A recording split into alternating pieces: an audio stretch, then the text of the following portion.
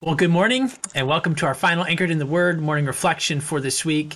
And I hope that all of these different passages that we've looked at, the different episodes as we've been dealing with Psalm 35, have given you some things to think about, have been an encouragement, and ultimately have helped strengthen you in your walk with the Lord. What I'd like to do this morning is kind of take everything that we've talked about over the last 2 weeks and just kind of leave you with some final thoughts. And so to do that, I want to start by reading the last portion of Psalm 35 and then look at these truths with a couple of practical closing thoughts. Here's what it says in verse number 19.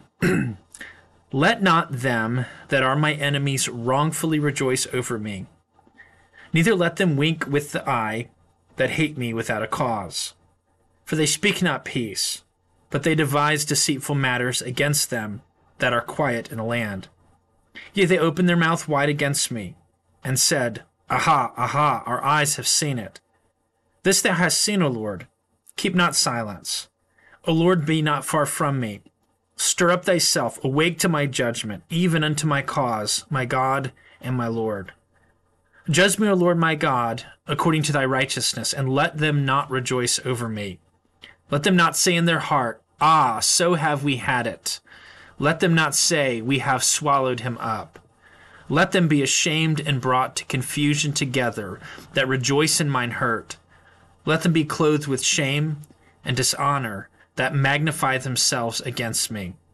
Let them shout for joy and be glad, that favor my righteous cause. Yea, let them say continually, Let the Lord be magnified, which have pleasure in the prosperity of his servant. And my tongue shall speak of thy righteousness and of thy praise all the day long. Now, here are the final thoughts I want us to think about this morning. Every single one of us has, will, and maybe are even in the midst of experiencing some kind of difficulty, hardship, or pain. And that's a part of living in a fallen world. It's a part we don't like to think about, but it is a part of our experience, even as Christians. And so when we are experiencing those kinds of seasons, we've got to deal with the pain in a biblical way. We've got to deal with that pain the way that Christians deal with it, as opposed to someone who doesn't know the Lord, who doesn't believe that there is a God in heaven who cares about them, who actually has purposes and all that he allows in the world. He is working to accomplish those purposes. We need to process those hardships with a biblical worldview. And in order to do that, we've got to remind ourselves continually of what the Bible says about God. We've got to remember that he is the ultimate ruler over all things. He is sovereign. We've got to remember that he's good. God is incapable of doing something that is morally evil, because God is good, and God is pure, and God is righteous. God cares about people. He cares about us. It's because of his goodness that he is a merciful and kind God. And we know that God is able to, and God does, work in this world. He is active at work in our lives, even when we don't see it and feel it, and we can't fully understand it. And so when we find ourselves in those difficult situations, we've got to pour out our heart before the Lord. Before we go to another person, we should go to God, and we should lay our burdens at his feet and let his shoulders carry that load. And as we are pouring out our heart to God, we need to allow what we know about him to bring us great comfort and peace. We need to remember that he is a God who can carry that burden. He is a God who loves us, and we need to leave it with him. And he will not leave us or abandon us in these moments. He has compassion on us in our misery. And I think about what it says in the book of Hebrews. It says that we have not an high priest who cannot be touched with the feelings of our infirmities, but was in all points tempted like as we are, yet without sin. Let us come boldly before the throne of grace and find grace to help in time of need. We've got to take our pains and our cares and our burdens to God. Secondly, when we are going to make choices in life and we are establishing patterns of behavior and patterns of approach to making those decisions, we need to process our circumstances and make choices and think from a uniquely Christian perspective. The way that we think and the way that we make decisions should be a reflection of a biblical worldview.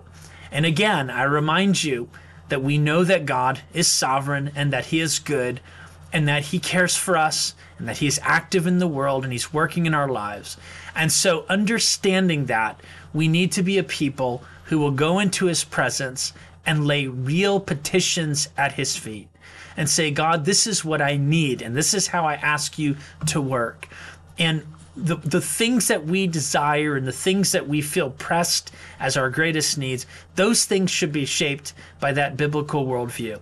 And then when we have laid those things before him and we have petitioned the Lord and asked him for those requests, we need to rest in the fact that he has heard us. We need to rest in the fact that he is good.